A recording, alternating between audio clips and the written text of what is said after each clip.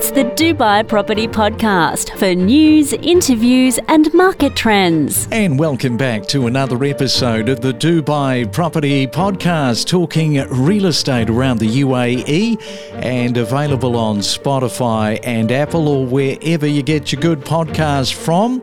And another Saturday morning. Yes, the weekend is here and today is October the 14th. Not a lot left in 2023.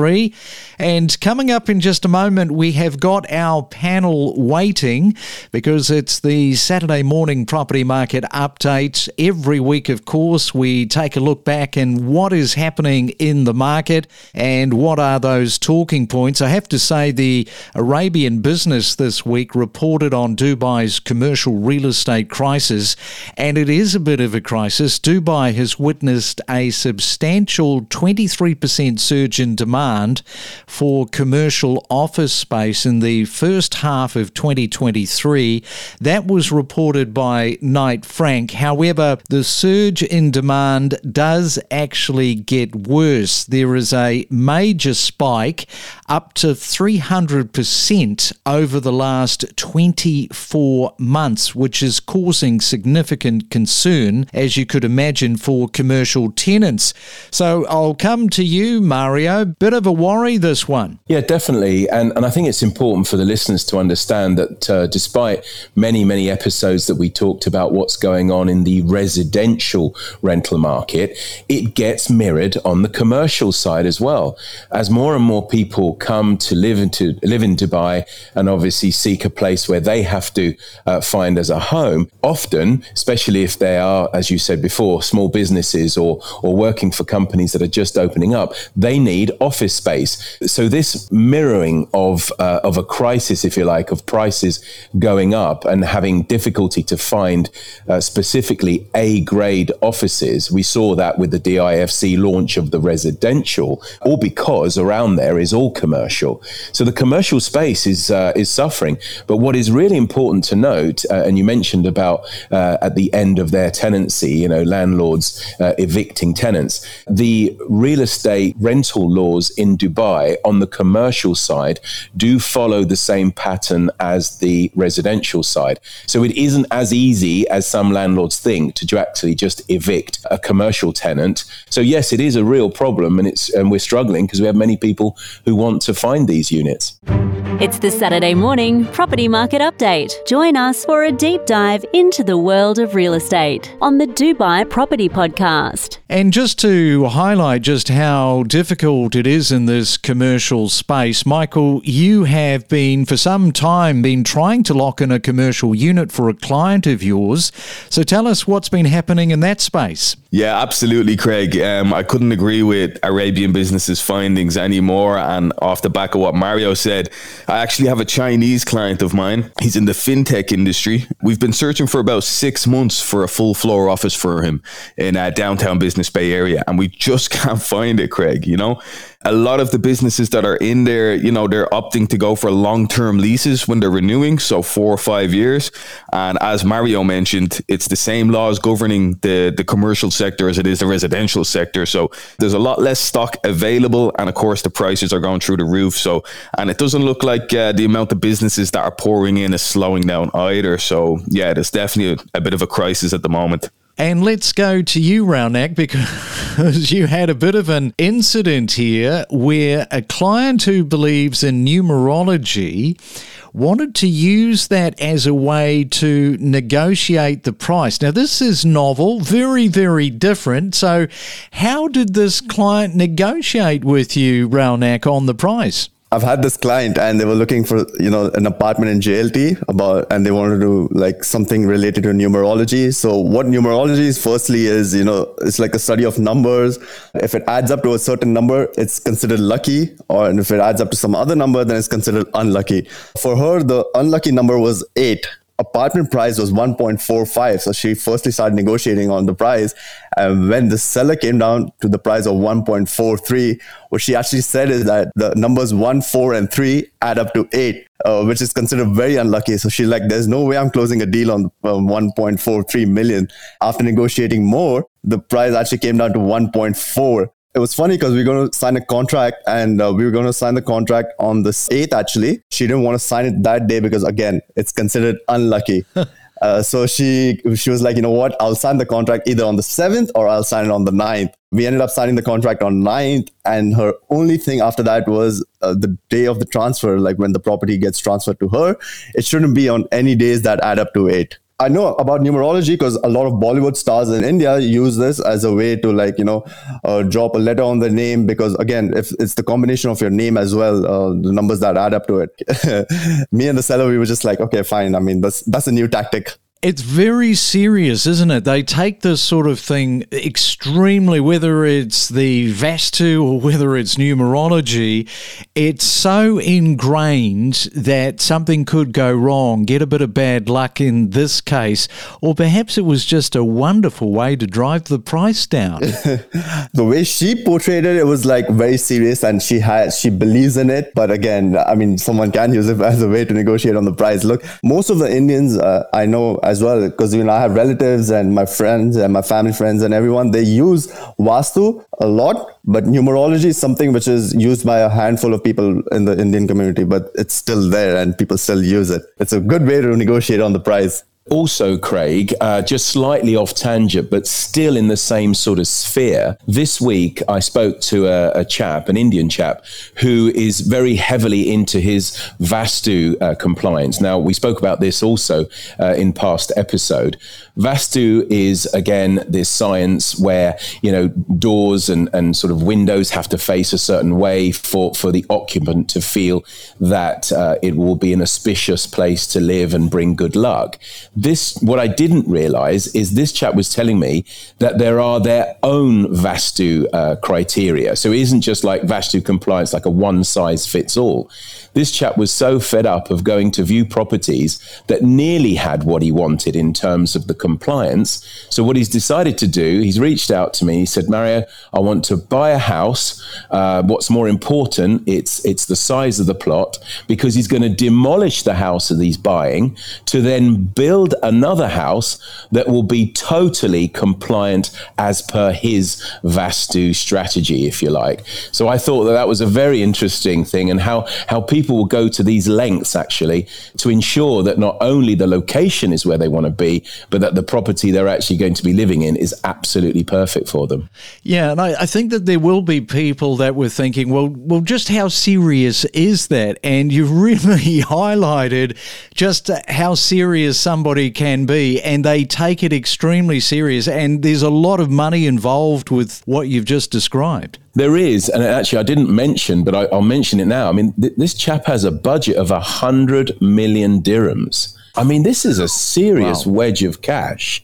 And then, of course, on top of that, don't forget that he will then have to build the property, which no doubt is going to cost, a very large sum as well. I mean, whilst he's got this sum, I don't think he will need to spend that much. I think he'll need to spend probably around 50 odd million, so perhaps half of that, and just highlights exactly how important the buyers are when it comes to their own criteria. I wonder if there is such a thing as a Vastu Grand Master. Perhaps you could be that. Actually, there must be, because I know there is a feng shui grandmaster, because I've had people actually saying that they send the floor plans to them, etc., etc. So, yeah, I'm sure it does exist, but I'm not sure I'm the right person, though. Navigate the world of real estate like a pro, with expert insights, opinions and trends to up your game and knowledge when buying your next property. And in real estate, there is always trends for real estate agents to keep pace of, one step ahead. And if you don't, you could be missing out on servicing people who might be on that trend of buying for a particular reason.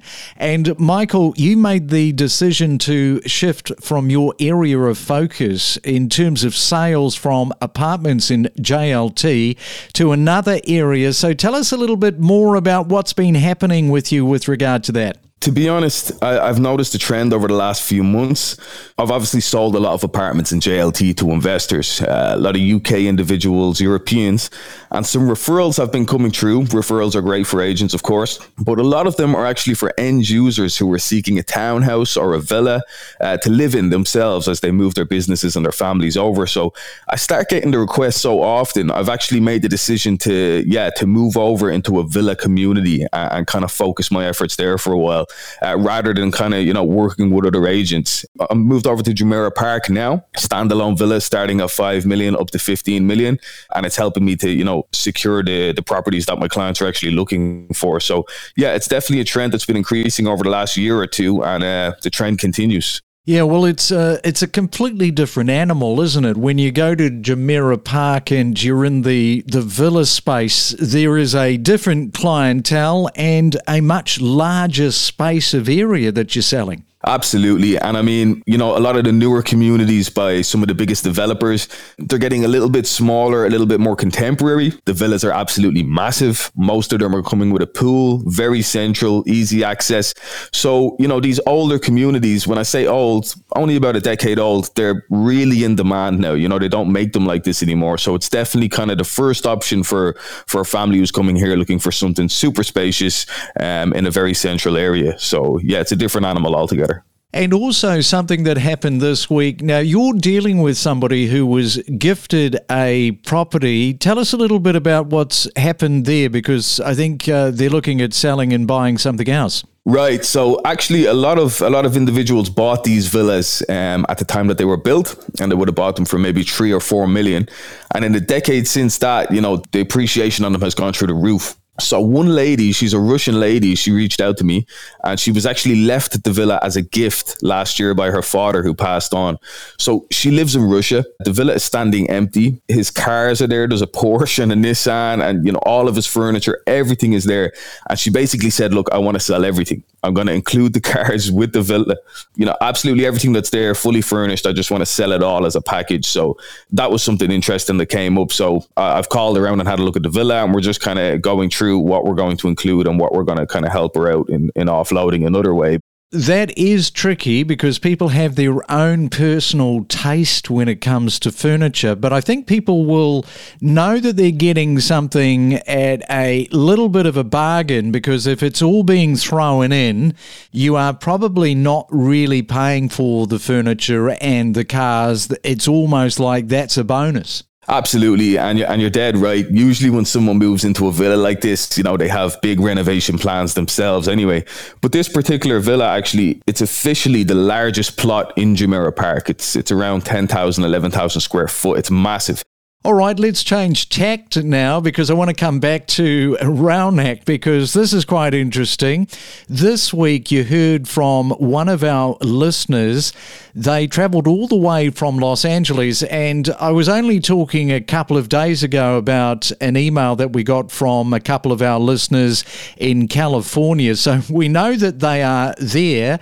So what happened here, Raunak? They got in touch with you from Los Angeles. They listened to the podcast and they were looking to buy. Exactly, Craig. So I had one of the guys reach out to me from Los Angeles, and his main goal was to buy a property that will appreciate in value, and in the future he can resell that property. So I advised him to invest in an off-land project, and after checking out several areas like Dubai Hills, Meydan, Marina, Emaar Beachfront, we actually ended up settling in Maritime City as a location. So I took him over there. He really fell in love with the location, with the sea view and the marina over there. And we ended up going for the Danube's project, which is called Oceans, because the payment plan attracted him towards that project, the 1% monthly payment plan. He said, in his words, that he is a guinea pig and he has a group of friends that invest in other countries as well. And he takes the first step. So this was his first step to invest in Dubai. And if it all goes good, then he'll have his friends follow and invest in something as well in Dubai. So it was all thanks to you, Mario, and the Dubai Property Podcast. And by the way, I actually got him a studio in the building, which is only one of 4. So the appreciation on that is going to be really great. Well, that's kind of interesting, isn't it? He said that he was the guinea pig out of his friends who are also investors. So they sent him off as the guinea pig to test the market. Exactly. So they've done that for him. He's done that in Istanbul as well. So he was the first one to invest in Istanbul. And when the prices went up over there, then his friends as well invested there as well. So this is what he's expecting from the Dubai's market as well, which is obviously going to happen in the next few years when the price appreciates, because Maritime City is, again, like we've said in many podcasts before as well, that it's like the next beachfront. And looking at beachfront and how they have appreciated, the expectation of Maritime City is also good, and it's going to appreciate in value as well. And just tell us a little bit about that payment plan. You mentioned that it's 1%. Absolutely, Craig. So the thing is, Danube is known for their projects because they have this 1% payment plan. So basically what it is it's interest-free payment plan where you pay 10% down payment plus the 4% DLD, and then another 10% in the next 6 months or 2 months, depending on the project. And then after that, you just continue paying 1% every month till the project is handed over to you. After that, you have another 70, because it's a 40% post-handover payment plan. You pay that 40%, again, 1% monthly, even after the handover. So once the property is being handed over to you, you can actually rent it out and you'll still be paying 1%. And you say that is across 40 months. Exactly. So it's 1% a month, and the rest 40% has to be paid after the handover. So which is per month 1%, which comes up to 40 months. And of course, that is what it's all about. Remember that developers are making it as extremely tempting as they can. It's a seduction, much like bees to honey. And do let us know here at the Dubai Property Podcast if you too are going to be a guinea pig testing the UAE real estate market. All right then, Raunak, you have yourself a busy weekend, and thanks for coming on. Thank you, Craig, and have yourself a great weekend as well, and a great weekend to all your listeners. And Michael, have a good weekend, and don't go taking those Porsches for any test drives. I will. Have a great weekend, Craig, and a great weekend for the listeners as well. Talk to you soon. And Mario, you too, have a great day. Amazing, Craig. Thank you very much, and have a great weekend to all the listeners. We are more than just a real estate podcast. We cover a multitude of subjects, including property data, current buyer-seller sentiment, and the mood of the market. Follow each week all of the main talking points and know your property. The skyline is constantly changing, growing and expanding. The Dubai Property Podcast for all things real estate.